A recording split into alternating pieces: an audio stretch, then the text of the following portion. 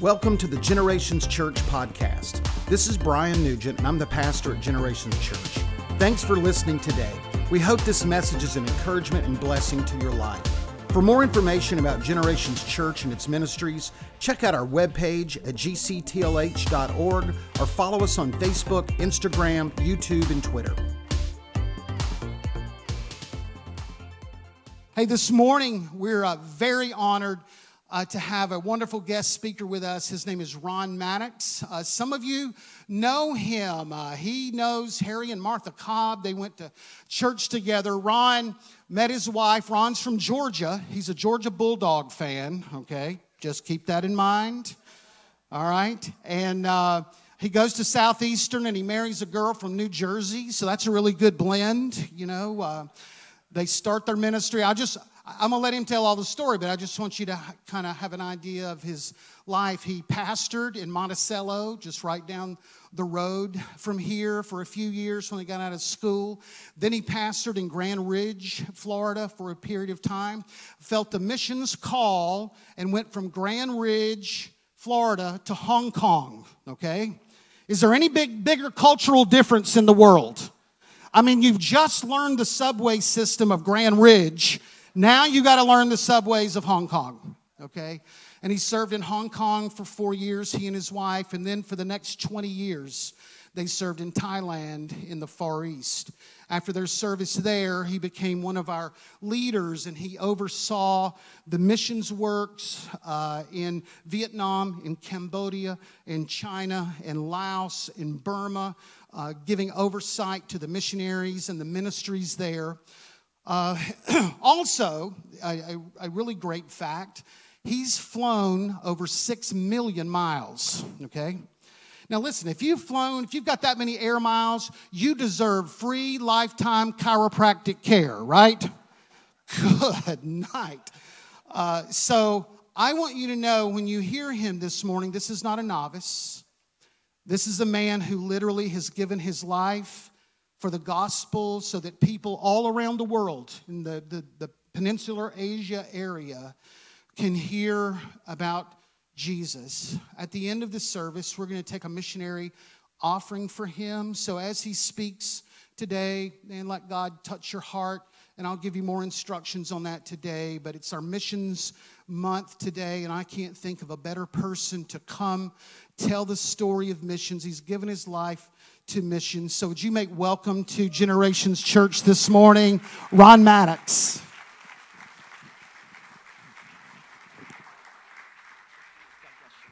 Wow, thank you so much, Pastor. I mean, what a terrific introduction. I mean, I wish my mother could have heard that. I mean, that was absolutely terrific, and so good to see the Cobbs, Harry and Martha Cobb from my home church. I grew up in Atlanta. And Pastor mentioned that I am a Georgia Bulldog fan, grew up in Atlanta, but I did graduate work at Florida State University.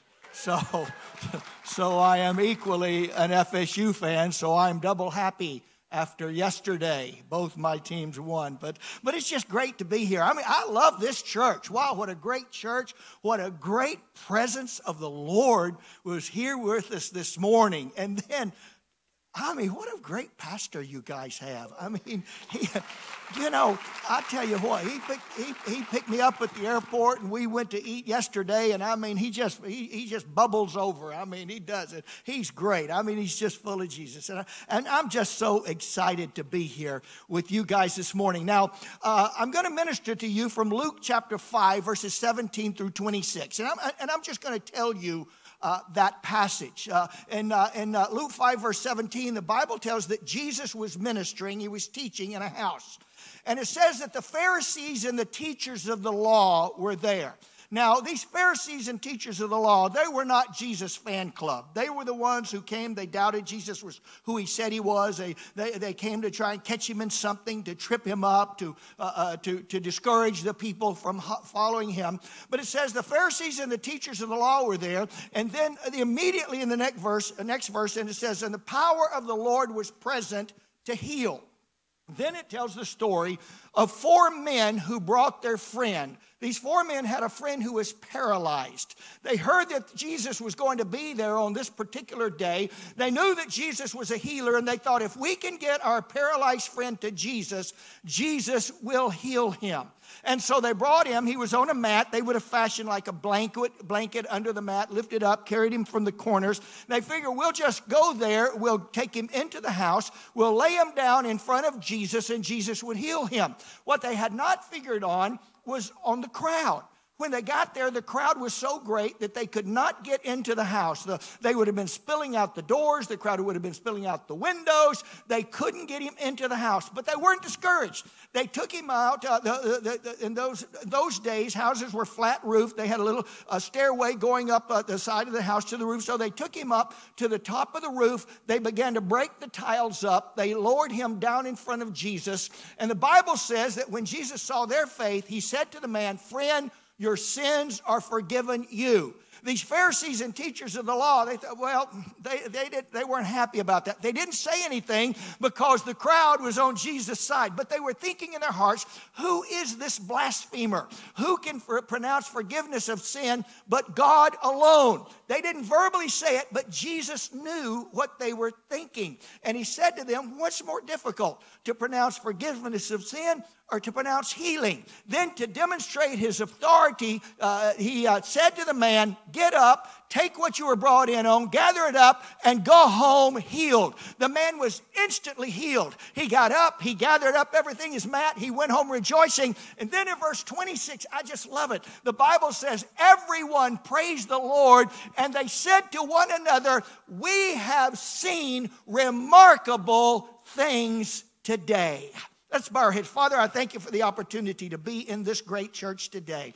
And Lord, every time I preach, whether it be in a house church meeting in China or Vietnam, or whether it be in an open-air evangelistic campaign, or whether it be in a great church of America like this, every time I preach, I always pray, Lord, one more time, anoint me by your Holy Spirit. Let there be a demonstration of the power of the Lord on the ministry of the word. Speak to your people, dear God. And I pray in this faith promise service that faith will rise up in our hearts for the lost of the world, and we will respond in the way that you would have us to do so today. I ask it in the precious and the wonderful name of Jesus. Amen. And amen to God forevermore. Now, I told you this story, but what I love is in that last verse, after they heard Jesus pronounce forgiveness of sin, they saw Jesus heal this man, they turned to one another and they said, we have seen remarkable things today. I mean, I love that statement. We have seen remarkable things, and I can understand that. February, my wife and I, it will be 45 years that my wife and I have been Assemblies of God missionaries in February. And over these 45 years, I mean, we have seen remarkable things. We've been to remarkable places. We've been to the Great Wall of China. I've been to Tibet. We've been all the way, seen remarkable places. I've met remarkable people. I negotiated our entry into Laos and opened Laos as a communist Laos as an Assemblies of God mission field, meeting with the president of Laos and negotiating our entrance. And I met so many remarkable. I've seen remarkable things on my plate. On my plate, I have seen remarkable.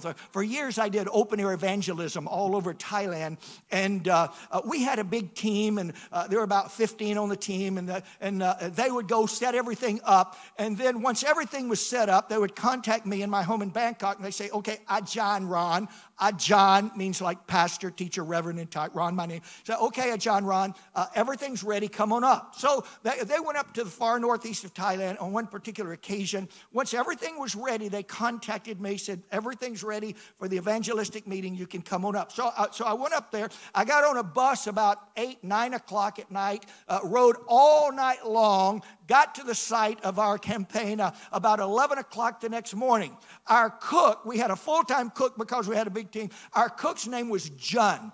And so John said to me, John Ron, heal my cup. He said, Pastor Ron, he said, are you hungry? I said, heal my cup. I said, I'm very hungry. He said, well, I've made something special for you. Let me tell you something, friends. The words that missionaries fear the most are, I've made something special for you. He put down in front of me a plate full of frogs. Now, I'm not talking about frog legs. I mean, some of us have eaten frog legs, haven't we? No, I'm not talking about frog. I'm talking about frog. I'm talking about the whole thing. Head, little arms, legs, body, the whole thing. And they don't French fry them either. They'll take them and they'll kill them and they'll lay them out on a rattan mat and they'll sun bake them till they're dry and rubbery. That's frog jerky, isn't it? Listen, I know what it is to have a frog in your throat. I mean, I really do. So I've seen remarkable things. But when I read this and they said, we've seen remarkable things today, I asked myself, now, what remarkable things had they seen? And you know, we read the Bible, and sometimes we will revisit passages of Scripture that we've read before, and sometimes we'll see something that we hadn't seen before. We'll have a but when I read this on one occasion, I thought, what remarkable things had they seen? And so I just really looked at that passage, and I found three remarkable things that they had seen. And I want to walk through those three things. First of all, they saw that the power of the Lord was present even in the midst of doubters. It said the Pharisees and teachers of the law from Jerusalem and Judea and the surrounding area were there. These are the guys who sucked the air out of the room. They doubted that Jesus was who he said he was. They doubted that Jesus was the Son of God. And so it says that these people were there. And the very next verse said, the power of the Lord was present. I've seen that in my ministry. And I've seen it in Vietnam. I had the opportunity to open Vietnam and as an Assemblies of God mission field in 1990. Many of you know the story. Maybe there are in the congregation today someone who's a veteran of the Vietnam War. But in 1975, the communist North flooded down over South Vietnam, and they seized control of South Vietnam. At that time, everyone had to leave. All the foreigners had to leave. Our Assemblies of God missionaries had to leave. All other missionaries had to leave. The government, the communist government of Vietnam said that there is no place for Christianity in this communist country. There's no place for the church. There's no place for religion. There's no place for Christianity. And they determined that they would wipe out Christianity. We had not been as a mission, the Assemblies of God, we had not been as a mission in Vietnam for that long. We were only there between 5 and 7 years, but God blessed and people got saved and we started a national church. When our missionaries had to leave, they prayed. They did not know what was going to happen to our church. The government of Vietnam doubted that any Christian could survive what they had in store for them. Many of the pastors had to flee for fear of their life. Other pastors who remained were put into prison. But the church remained. They tried to drive them out. They thought that they had driven them out. They thought that they had destroyed their faith, but they simply went underground. And our Assemblies of God people went underground, out of sight, meeting in house churches and cell groups and secret places. Every time they gathered together, they gathered knowing that at any point the authorities could come in and arrest them. Many times they did. They arrested the lay leaders, put them in jail for periods of time.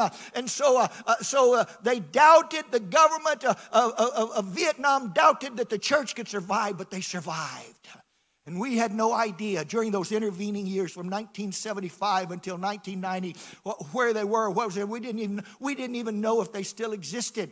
But in 1990, we were able to get back into Vietnam. And by a miracle, we were able to contact them and find out that they were still there. I remember on a very early trip that I was there, I met with some of our people and they said, Brother Ron, they said they tried to destroy us, but we're still existing, and we still are Assemblies of God people. They said, we've got a little service that is going on this afternoon, and we want you to speak for that service. Will you do it? I said, well, sure, I'll be happy to. They said, somebody will be out in front of your hotel at a certain time. I went out there. There was a guy on a motorcycle. I recognized him. They had introduced me to him. He said, get on the back. I got on the back of the motorcycle, and we rode down the streets and the side streets riding up and down, trying to make sure that nobody was following us. When they were sure of that, they went to a back street. They rode down the back street. There were a bunch of little storefronts and shops. The guy on the motorcycle, he pulled up to a storefront. He didn't just park in front of it. He turned into it, and he drove that motorcycle all the way down the aisle of that storefront till he got to the very back. He said, okay, get off. So I got off. Suddenly, a panel up in the ceiling opened up, and a ladder came down out of the ceiling. The guy said to me, go on up. So I went up. When I got about chest high, when I went from my chest up, got above the level of that ceiling, I began to look around, and the attic was full of people. They were all sitting on the floor. There was a little wooden pulpit. There was a cross on the wall, and I think they're doing church in the attic of this storefront. They said, Brother Ron, come on up. I went on up, and then they put the panel back down. There was a lot of street noise and commotion that covered the sounds. They began to sing and worship the Lord and praise God. And after a while, they turned to me and they asked me to preach. So I got up there. Let me tell you, in Vietnam, the only place ever in my life that every single person in the room was taking notes was in Vietnam. They just scarfed it up. I mean, it was amazing. It was powerful. When it was over, they said, Brother Ron, tomorrow we're having Bible school graduation. I thought, Bible school? How can you have a Bible school here in Vietnam? I mean, they were illegal. They had no buildings. They had no churches. How could you do Bible school? They said, well, we do it this way. We'll meet in a secret place for about 2 weeks, and then we'll move to somewhere else, and we'll meet there for about 2 weeks. Then we'll move to somewhere else, and we'll meet there for about 2 weeks, and staying ahead of the authorities. They said, our Bible school has 2 parts, part 1 and part 2.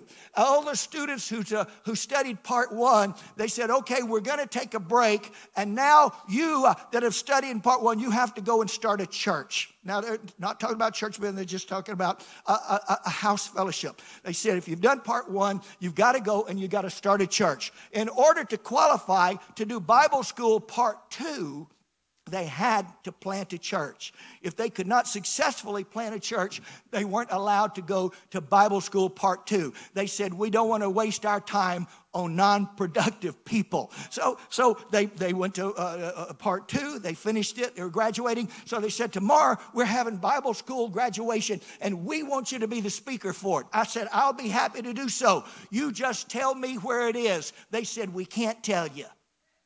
Now, it's hard to go to church when they won't tell you where it is. They said, the guy will be there on the motorcycle in front of the hotel in the morning. You just be there, and he'll bring us. So the next morning, I went out. I got on the back of the motorcycle. We rode out to the edge of town. When we got out to the edge of town, he pulled over on the side of the road, and there was a bus there. One of the believers owned a bus rental company, and so this was safe. So there was a bus there. He said, get up. He said, go ahead and get up. So I went up there, and when I looked, all these Bible school graduates, they were on the bus. And so the superintendent of there's illegal. They had a superintendent of the illegal underground Assemblies of God movement. He said, come on up, Brother Ron. So I went up. He said, sit right here. So I sat down. I thought, now I know what's going to happen. We're going to ride out. We're going to go somewhere out in the country, some safe place. We're all going to get off the bus, and we'll do the graduation. Well, we started out of town. We rode out into the countryside, went out for quite a while, and then when we got out so far out from the city, all of a sudden they began to sing. And I mean, it was like today. I mean, as they sang, the power of the Lord came down. They began to praise, and they began to worship, and they began to weep, and they began to speak in tongues, and they just kept singing. And as they were singing and the power of the Lord came down, that bus began to rock and reel. It was a holy rolling Bible school bus going down the highway in Vietnam.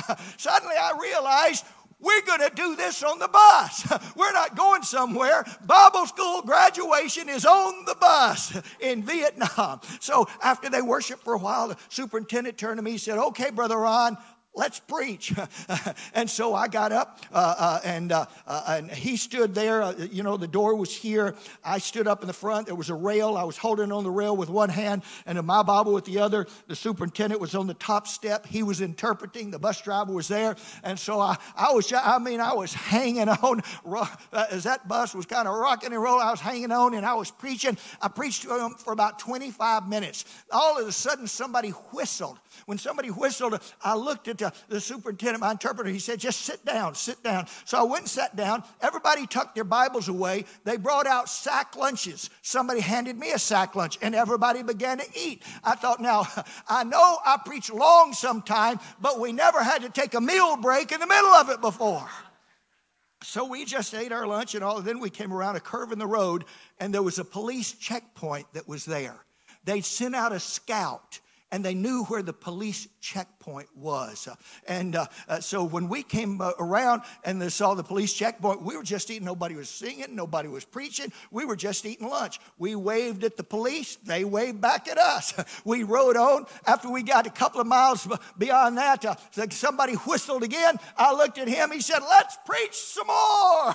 So I got up and I began to preach about another 25 minutes. Then when I was finished, he said, okay, now we're going to lay hands on the graduates, and we're going to commission them into the ministry, and then we're going to anoint them with oil. We went up to the first one, and we laid hands on this young lady, and we began to pray for her, and we prayed that God would keep her, and that God would sustain her, and that God would anoint her in her ministry, and that God would give her protection from these government authorities who would seek to destroy her and seek to put her in prison. So we laid hands on her. We prayed for her. When we were finished doing that, they said, okay, let's anoint her with oil. Well, now, you know how we anoint with oil here in the States. We get a bottle, we get a little bit on our finger, and we'll do like a little dab will do you, right?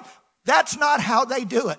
They brought out a box full of bottles of oil. And so they took the first oil, unscrewed the cap, and poured that entire bottle of oil over her head. It ran down her hair. It ran down her cheeks. It fell onto her blouse. And when that oil got on her, the Holy Spirit came on her. She began to weep. She began to pray. She was making her commitments to Jesus. I'll go where you want me to. I'll plant the church. I'll go to jail. I'll go to prison if necessary. I just want to serve you, Jesus. We went from one to the other, laying hands on them, commissioning them, pouring bottles of oil all over them. I'll tell you, I've seen remarkable things. I asked them, I said, how is it that not the government's out to get you, they're out to destroy you? How is it that not only you survive, but you thrive? They said, Brother Ron, they could take away our pastors. They could take away our Bibles. They could take away our churches. They could take away our freedoms. But there's one thing they can't take away.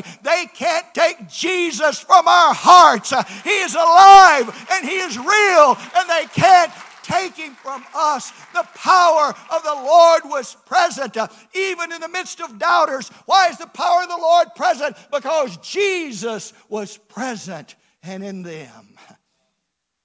We finished that.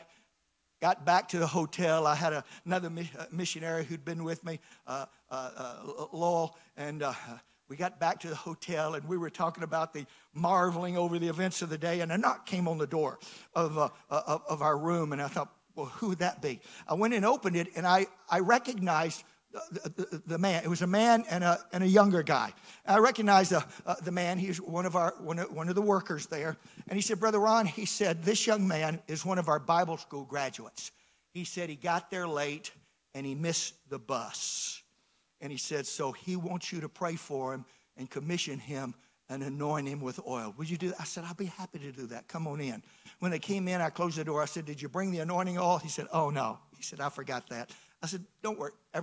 I got it covered. Everything's under control. So anyway, we talked a little while, and then we began to pray. I laid hands on him and began to pray the same prayers that would prayed on the young people on the bus, that God would protect them and sustain them and anoint them and use them for the planting of the church of Jesus Christ.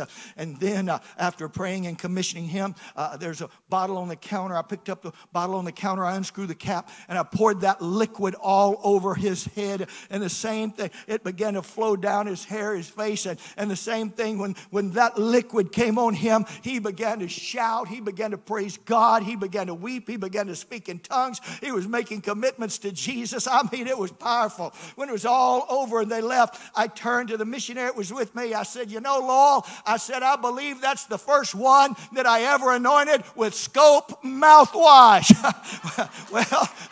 Well, it didn't seem to matter to him. I don't think it mattered to God either. Do you? He was anointed and he was ready to go. I was on another trip there in Vietnam, me and about two or three others, and they had arranged a service. One of the believers owned a lacquer factory. It's a big business, and it was safe because they had a wall around the whole thing, a big wall, and just you go inside that, and they've got the administrative offices, and then they had another wall around the actual factory where they made the lacquerware. And so they were doing a service in that evening, and so we got in, and we went through the first wall, we went through the second wall, we went into the big factory room where they did the lacquerware, and things were pushed back. There's a lot of room and a group of people there, and it's just kind of the same thing. I mean, when you go to church with these remarkable people in Vietnam, I mean, you knew that the power of the Lord was going to be there, and again, they just began to praise the Lord. I mean, it's just so much like the service we had earlier that you just sing and you worship God, and the presence of God comes down because God inhabits the praise of his people. And so they did that, and then they asked me to preach, and I preached. They said, well, we want everybody to preach. So the other three preached, and I mean, we're just having a time. We had a prayer time, and when things were kind of beginning to end, and people were beginning to prepare to leave, a lady came into the building. She had not been there for the service. A lady came in, and she had her young daughter with her. Her daughter was about 12 years old. And when they came to the place where the power of the Lord was, all of a sudden the young girl began to manifest demonic possession. And her body began to twist and in demonic torture. Her arms began to writhe like serpents, and her hands cup like the fanning of the hood of an angry cobra. If somebody stepped near her, her hands would like strike out like a serpent striking out. The mother told us the story, how a neighbor of hers who was an unsaved person, a follower of what we call in Thai a mop, a spirit doctor, a witch doctor. That other lady hated this woman because this woman loved Jesus. So she went to her witch doctor and she paid her to put a curse on the little girl, the 12-year-old girl. And so the witch doctor put a curse on the girl, and the girl became demon-possessed with these demons that manifested like serpents. And so when the lady finished telling the story, all of the people began to gather around the little girl. And all of a sudden, out of the crowd, there was a young girl. They called her Sister Faith because she had such great faith and power with God. She's only 19 years old. She wasn't 5 foot tall. She wouldn't have weighed 90 pounds. She stepped out of the crowd. She said, okay, everybody, they began to give orders. Everybody back up, back up, back up. So they all kind of backed up. She said, now lay the little girl down. And so they laid the little girl down. The girl was there writhing, and she said, somebody give me a Bible. Somebody handed her a Bible. She opened the Bible. She laid the open Bible across the girl's ankles. Somebody give me another one. They gave her another one. She laid that across her thighs. Somebody give her another one. They gave her another one. She opened that, laid it across her chest and her heart. Give me one more. They gave it one more. She laid that across her face. I looked at that girl. There she was laying there in demonic possession. Bibles laid, open Bibles over her ankles, over her thighs, over her chest and heart, over her face. I remember thinking to myself as I looked at that girl, the Bible's lining her body. I thought, she has applied the Word of God to that little girl's situation. And that little tiny 19-year-old Vietnamese evangelist girl spoke, and she said, in the name of Jesus, come out of her. And that little girl leapt to her feet, shouting and praising God. She was freed by the power of God. I mean, the power of the Lord is there and present, even in the midst of doubters. And the next thing that these people saw was that God achieves his purposes through unconventional methods. You see, these people brought their friend to bring him and present him in the house to Jesus. And the conventional way to get in the house is to walk through the door, right? They couldn't get through the door because of the crowd. Well, maybe you could pass him through the window. They couldn't pass him through the window. So what did they do? Something unconventional. They went up the steps. They went on the flat roof. They began to break up the tiles of the roof. Could you imagine this? Jesus is there teaching. The people are sitting there enthralled. And all of a sudden, some dust begins to fall down from the ceiling. And then little bits of tile. And they could see a little hole opening up. And the hole opened up wider and wider and wider and wider. And then suddenly, a body was being lowered down in front of Jesus. And Jesus saw the man. And Jesus forgave him of his sin. And Jesus healed the man. God accomplished his purposes through unconventional methods that day. And in my career, I've seen God accomplish his purposes through unconventional methods.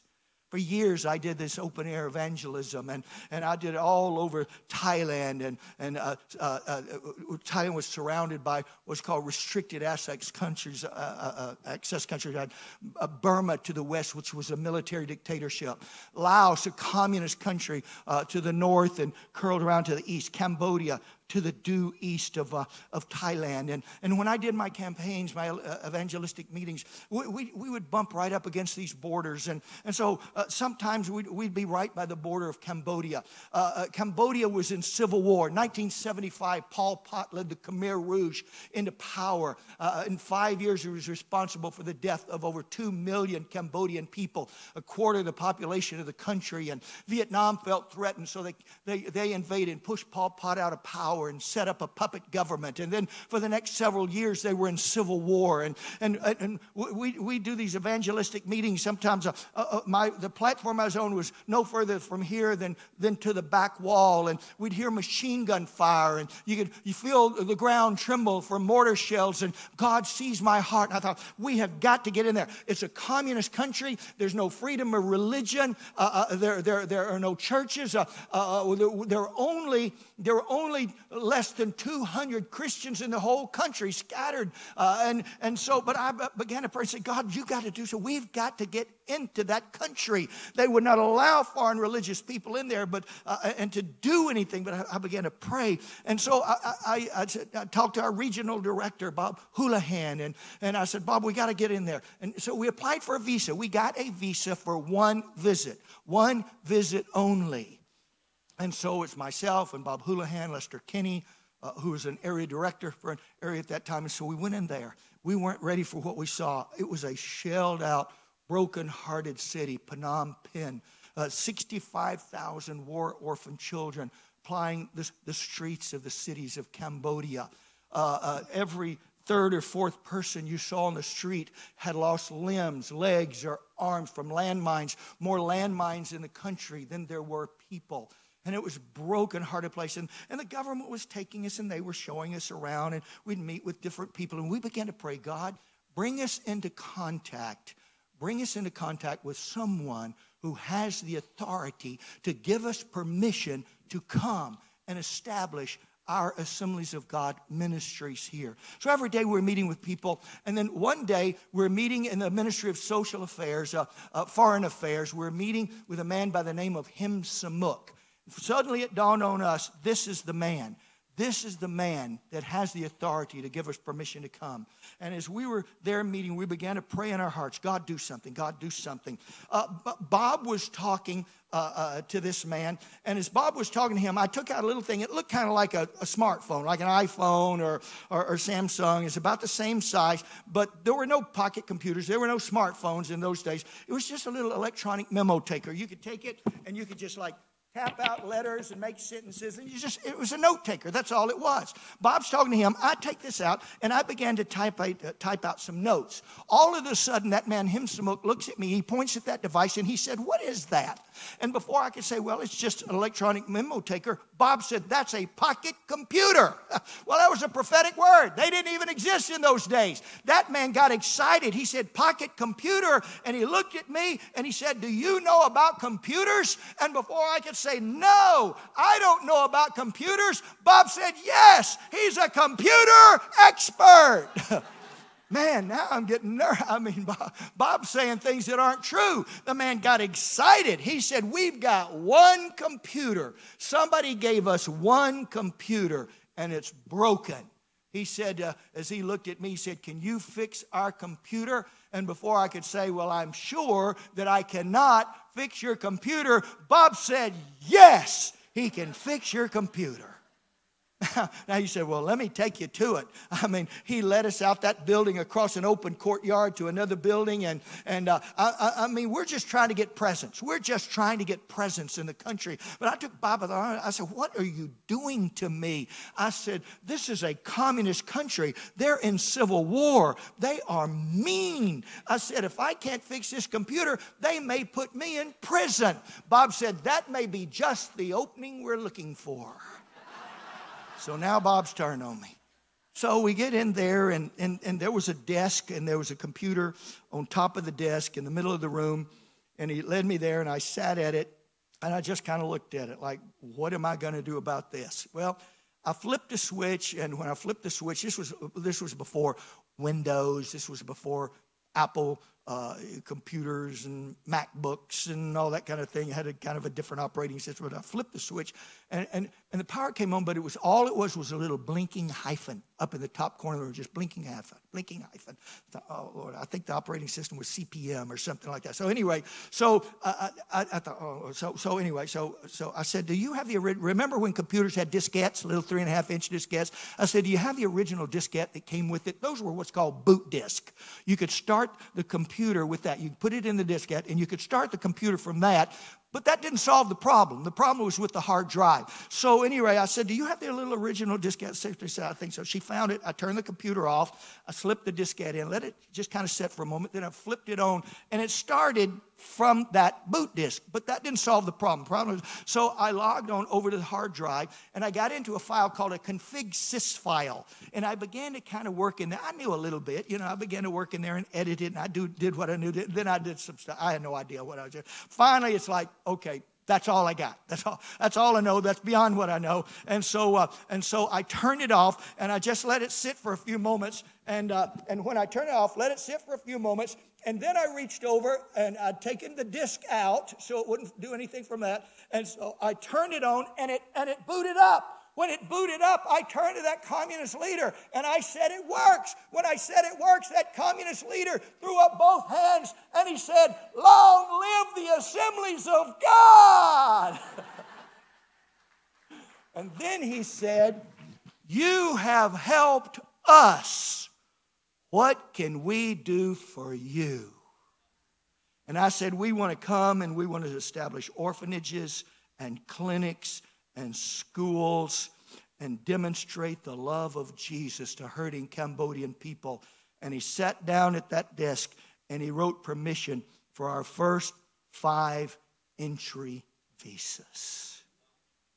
Then over the next... You see, God accomplishes his purposes through unconventional methods. No one could have planned that. No one could have strategized that. Only the Holy Spirit could do that. So over the next several weeks, I traveled back and forth from our home in Bangkok, Thailand, to Phnom Penh, and negotiated. I wrote these MOUs, Memorandum of Understanding, that we will build these 2 orphanages, and we will do a school system in this one city, Takao, outside Phnom Penh. We would do some clinics. We'd do an English language center at the medical university. So we wrote all those. We agreed. We signed them. I signed those agreements. We had no people, and we had no money. We figured God's brought us this far, he'll take us the rest of the way. And soon the money began to come in, and people began to volunteer to come, and we brought them in, and we began construction. But here was the instructions the government said. They registered us as a social welfare organization. They said you can start your orphanages, you can start your clinics, you can start your schools, but you cannot preach. Well, we had to hire people, and so there were 200 Christians in the country. We didn't know who they were. We didn't know. So everybody we hired, we had to hire Buddhist people. So we hired all these Buddhist people. And so the missionary said, so what do we do? I said, well, here's what we do. We start with these Buddhist staff. We start with the Buddhist staff. And, you can't preach, but if you're an organization, you have staff meetings, right? And in your staff meetings, you tell them the values of your organization. Well, the values of our organization are Jesus, right? And so I said, well, you start there. And so they'd have these staff meetings, and they would tell these Buddhists about Jesus, and they won all the staff members to the Lord in the orphanages and the schools and the clinics. They had their meeting with them on a regular basis, daily basis, and they just sharing Jesus. See, we did not preach. They said, you cannot preach. We did not preach, but we shared. All right. So anyway, we shared Jesus with them. They came to the Lord, and then using the staff, we had weekly meetings. We had an auditorium in the orphanages and the schools, and we had weekly meetings in our staff, and we began to win these children to Jesus. Though they came to us in the orphanage, anywhere from just a few months old in a crib to about 7 or 8 years old. Now, here was the dream that God gave me. The dream that God gave me was you'd start your orphanages, you'd start your schools, these other things. And by the time the kids grew up and they got old enough that they graduated from high school, because at the orphanage, we had a school there. By the time they grew up and they graduate from high school, by that time, God spoke to my heart, the government will have changed, and you will have the opportunity to build a Bible school. I believe from the very beginning that was going to happen. Well, 4 years after we entered, they had free elections. They renounced communism. They declared freedom of religion. They changed our registration from a social welfare registration to a missions registration. We built a Bible school, and when those kids began to graduate, our graduates from the schools in the orphanage began to go to the Bible school. You see, here's my dream. They'd get saved in the schools in the orphanage. They'd go through our schools. They would graduate. They would go to our Bible school, and they would become our pastors. We had no churches at the beginning. They would become our pastors. They would become the national church officers, and that's the way it happened. When we went to Cambodia, there were less than 200 Christians. Today, we have more than 200 Assemblies of God congregations, and many of the pastors are the graduates from our orphanages, the graduates of our school. One of the graduates of our orphanage became the general superintendent of the Cambodia Assemblies of God. You see, that's not the way you go into a new country and start the church, but that was the unconventional method God gave us. He accomplishes His purposes through unconventional methods. And then finally and quickly, the third remarkable thing was that Jesus met the man's most pressing need, not his most obvious need. His most obvious need was for healing. He was a paralytic. But the Bible says that when they lowered him down in front of Jesus, He said to the man, "Friend, your sins are forgiven." Forgiveness of sin was his most pressing need. Why? Because you can go to heaven as a paralytic, but you can't go with unforgiven sin. He met the man's most pressing need. And today, the most pressing need in missions is for those that we call the unreached people groups of the world. Those who live in places, the Buddhist, the Hindu, the Muslims, those who have been largely out of reach. And there today is estimated more than 3 billion people that are in ethnic people groups or in locations where the gospel has not reached them.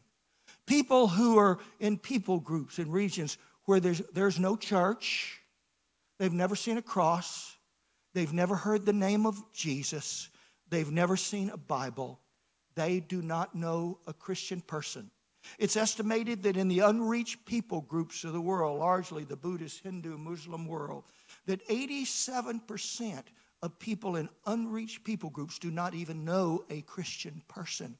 If Jesus appeared to them in a dream in the night, when they woke up, they would not know one single person that could explain to them what they had seen in their dream. For years, I did these open-air evangelistic meetings where I would go to parts of Thailand, the northeast of Thailand, and I would go into cities and villages. Even today in Thailand, there are more than 65,000 villages and cities without a church. And I would go into these places and we would set up and we would have our musicians and they would come, sometimes a few hundred, sometimes a few thousand. They came because we did musical presentations and they came to hear that. And I would preach the gospel to people who had never heard of Jesus. I wish I could tell you what it's like to tell people who have never heard the name of Jesus. They've never seen a cross. They've never seen a church. To tell them under a starlit high night that there is a God who loved them, who gave his son Jesus, and to give an invitation and see them step out of the darkness of that night, and in so doing the darkness of their lives, and come forward, and after 10,000 and more unanswered prayers to the idols and the images and the gods who could not hear and could not respond and could not help, they prayed the first prayer in their life that ever had an answer when they said, "Oh God, I never heard of you before, but I heard tonight. And I believe." Take away my hurt, take away my pain, take away my sorrow, take away my sin. And you could literally see the very moment that all of the demons that moved into their lives as they were worshiping at the idols and the temples and the spirit houses, and the demons had moved into their lives. You could see the very moment as they prayed that all of those demons moved out of their lives because Jesus, the Son of God, moved in. The pressing need for those who are just outside of reach of the gospel. No church, no Christians, no witness. And the Bible says, how shall they believe in whom they have not heard? The missionary. How shall they hear without a preacher? The missionary. How shall they preach unless they are sent? It's the work of the local church. And today we have an opportunity. It's in the seat back in front of you, a faith promise card. You'll have the opportunity today, tomorrow, next week as well. Is that right, Pastor? To make a missionary faith promise. And that card is in front of you. Will you just take one of those cards? Just hold it in your hand. You don't have to do anything with it. Just take it and hold it in your hand. As you hold that card in your hand, that card right now is just paper and ink. That's all it is, paper and ink. But as you pray and say, "Lord, what's my responsibility?" And God speaks to your heart, and you fill it out, and you put what's in your heart on that, and you put your name and your signature. This card ceases being paper and ink, and it becomes a love letter to the lost that says, God loves you, and so do I. But this thing, it's unconventional, it's powerful. This faith promise card is powerful because what it is, this faith promise is a partnership between us and God. It's as God speaks to our heart and tells us what he will do through us. You see, if we're willing to let it go through us, God will get it to us. And the faith promise says, Lord, what you speak to my heart to have faith on, I will partner with you and believe you that through conventional resources, my salary and income and unconventional resources, Lord, those blessings that you will give me along the way, that you will provide for me to do this. But this is how the church knows how to make commitments to the missionaries that they send. And so this is the way that this church reaches the lost, the Buddhists, the Hindu, the Muslims. And so faith promises is the way. So Pastor, God bless you as you come and lead us in this and take us forward. Thank you, friends. So wonderful. So wonderful to be with you today. God bless your hearts. Bless you, Pastor. Thank you so much. Great job. Thank you, Ron. Well, a couple of things. We'll do the money stuff at the end. Again, if you're a guest today, when we talk about those kind of pledges, that's just for our regular people. And if you know in your heart at this point in the month what you want to do on a monthly basis, the cards are a huge help to us online. You're part of our congregation. You can send us an email and we'll add you to that list. So we have about $5,000 presently in commitments that we would like to, of course, renew and add a few. In a moment, we're going to take an offering for Ron. You can write a check, take it to the drop box. You can give online under guest missionary speaker. We want to bless him. But like right now, I want to just pray over that part of the world. You know, I was listening to his whole presentation. But when he said at the end, telling people that had never heard about the cross, explaining for the very first time about the love of Jesus that captured my heart. They have an emphasis in that part of the world. It's called Change the Map, okay? And it's just a prayer emphasis to pray for those that are in Buddhism and Hinduism and atheism and everything that's in that part of the world, in Laos and Burma and Vietnam and Cambodia and parts of China. And this morning, we can do the financial stuff later, but right now I just want to do the prayer part of that. You know, like that's going to be a part of the world that most of us will never see. I've traveled all over the world. I've never been to that part of the world in my life. But you know what? God loves every one of those, and he said that faith promise also is our love letter, and it is. But we want to just pray this morning. Ron, would you come? Would you just stand down here at the front? And I want to pray over your ministry. Number one, what a great hero. Do you hear something like that and feel like you've absolutely done nothing with your life? Like, good night. But Ron, we want you to know that part of the world is important to us, you know, financially and prayerfully. And they call it Change the Map. It's just a way without being non-religious that we can pray for those in that part of the world. And I'm going to just lead in a prayer for those in those particular countries. We're going to pray for you and just thank you for your years of service. Ron's 70 years old. Most of his family is serving in that part of the world as well. On Christmas, he's got to go to Thailand to see them, okay? So we thank you for your service and your investment to the kingdom of God. And so can we just pray, just take a moment praying over that part of the world. Lord, we thank you. Lord, you love every soul. This gospel is not a gospel of skin color or economics. Lord, this gospel is a gospel to every person, wherever they're born. And Lord, this morning we pray with other missionaries and leaders to change the map. We pray for believers this morning in Thailand. We thank you for Josh Jacks that's working over there this morning. Lord, we pray for other churches and missionaries. God, we pray your hand of blessing would be upon them. Lord, we pray for the Seymours in Laos, all the churches and the ministries that are over there as they are serving. Lord, we pray for Cambodia. Lord, just a small start to what you want to do in that country. We pray for those. Lord, we pray for those in Vietnam today. Lord, our country has been at war years ago. And Lord, let our final message to the Vietnamese not be one of armaments, but be one of the gospels, the gospel. And Lord, we pray for every Vietnamese pastor and missionary and work this morning. Lord, we pray over them. Lord, in Burma, Lord, we pray, very difficult country to get in. Lord, we pray over them today. God, we ask you to do something powerful. Lord, your Holy Spirit. Lord, governmental walls and regulations cannot keep out the working of the Holy Spirit. And Lord, we pray that the map will be changed. God, that you will do something powerful in that part of the world. Lord, we thank you, Lord. We thank you. Lord, we thank you for Ron. Lord, we thank you for his ministry. And God, we pray you'll continue to bless him as he does missions work around the world. We just give you thanks in Jesus' name. In Jesus' name.